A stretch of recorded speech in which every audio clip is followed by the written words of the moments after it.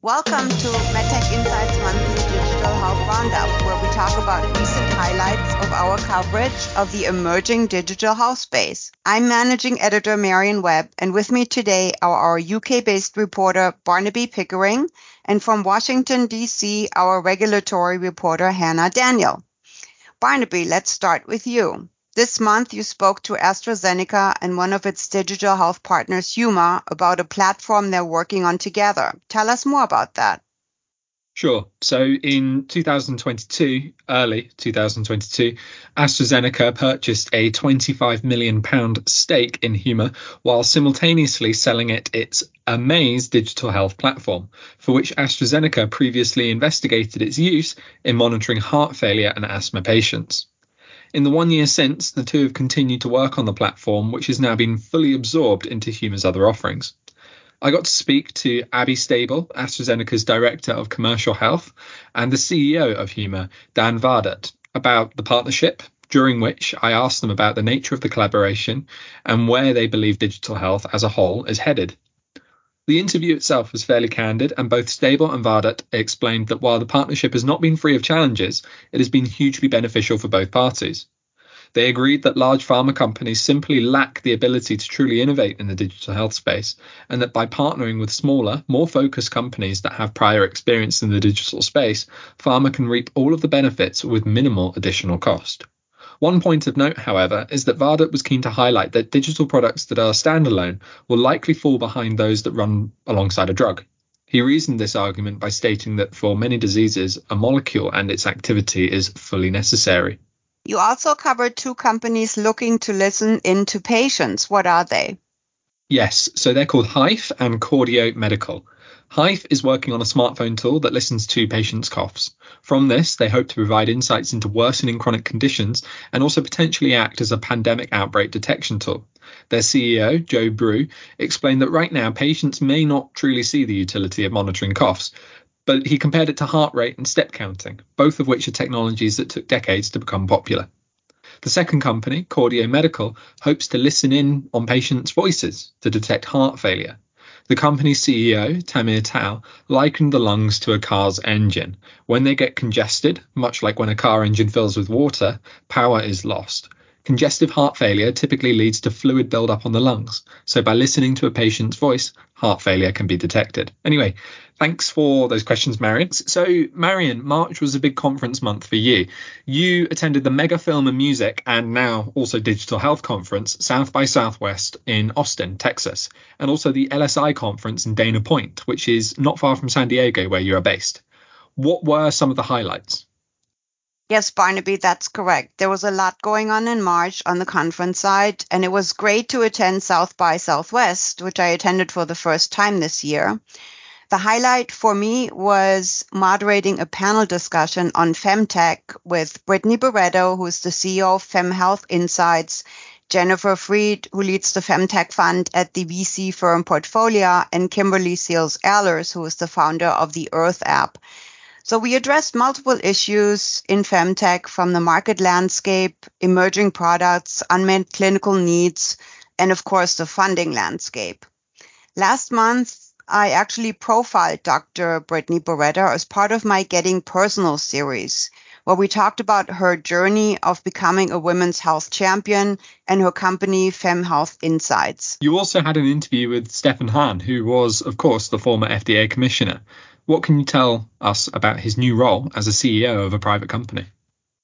That's right, Barnaby. So Dr. Hahn actually happens to live in Austin, and he is now the CEO of Harbinger Health, which is developing a blood test for early detection of cancer. Of course, there are already several big companies in that space, such as Grail's Gallery Test and Exact Sciences CancerSeek test. But Dr. Hahn said that Harbinger's test is different from these competitors in several ways. Very importantly, he believes that it will be much more affordable than current tests, which cost around $1,000. He wants to bring that cost down to $150 per test, which of course would increase access a lot. He also said that the technology is based on a biological signature that can be detected in someone's genes It can be detected very early for multiple cancers and with higher accuracy than existing tests. At least that's the goal. The blood test is currently being evaluated in clinical trials, so it still has a ways to go. And Dr. Hahn hopes that results will be made available in 2024. That will be interesting to follow for sure. You already wrote a pretty long piece on some startups in the ophthalmology space, correct?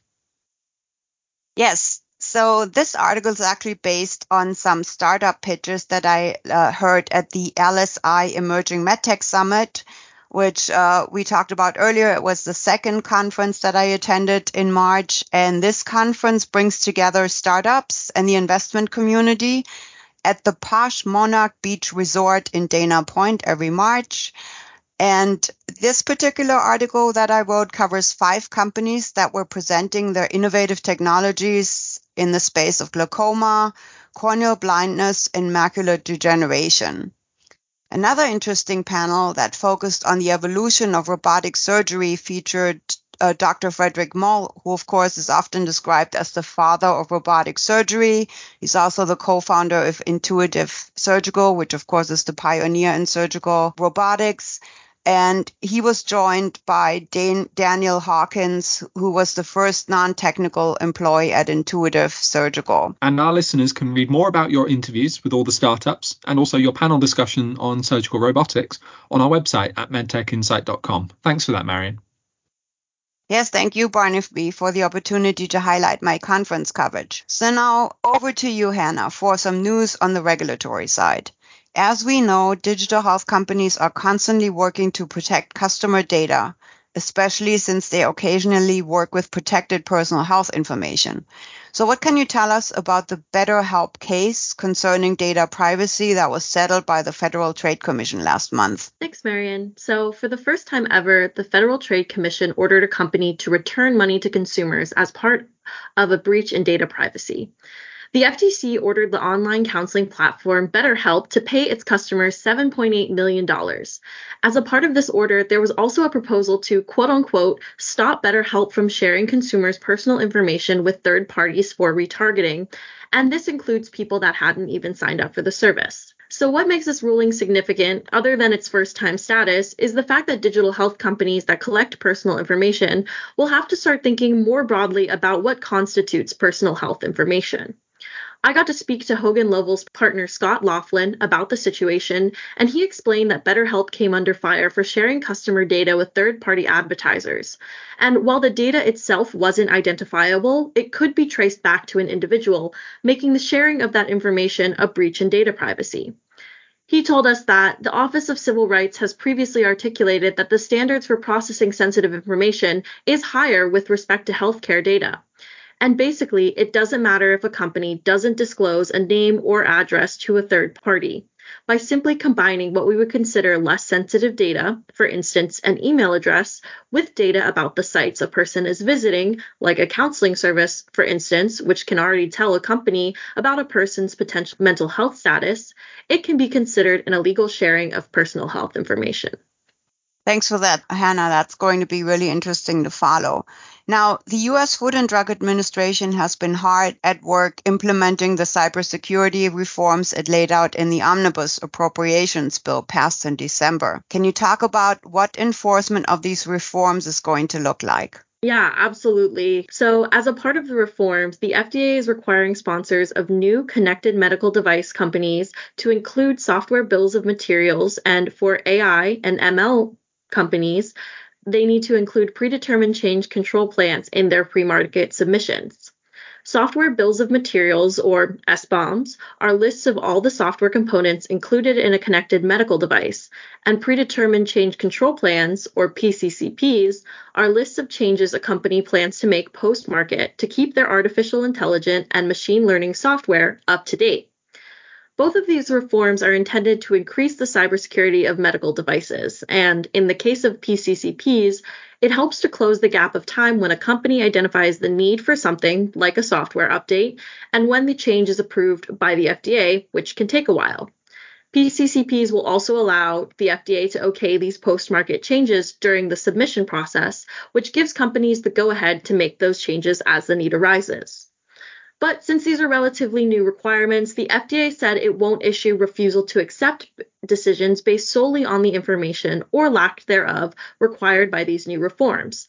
Instead, the FDA will work with companies to ensure their submissions are complete and provide some guidance to sponsors when necessary.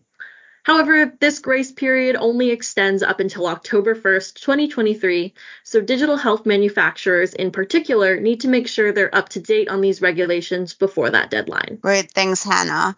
And Barnaby, you can read about all of these topics and more at medtechinsight.com. There you can also access all of our podcasts, including past editions of the Digital Health Roundup and all of the podcasts from our sister publications like Pink, Script, HBW, and In Vivo. Just click the podcast menu at the top of the homepage. Thanks for listening. Have a great rest of your week.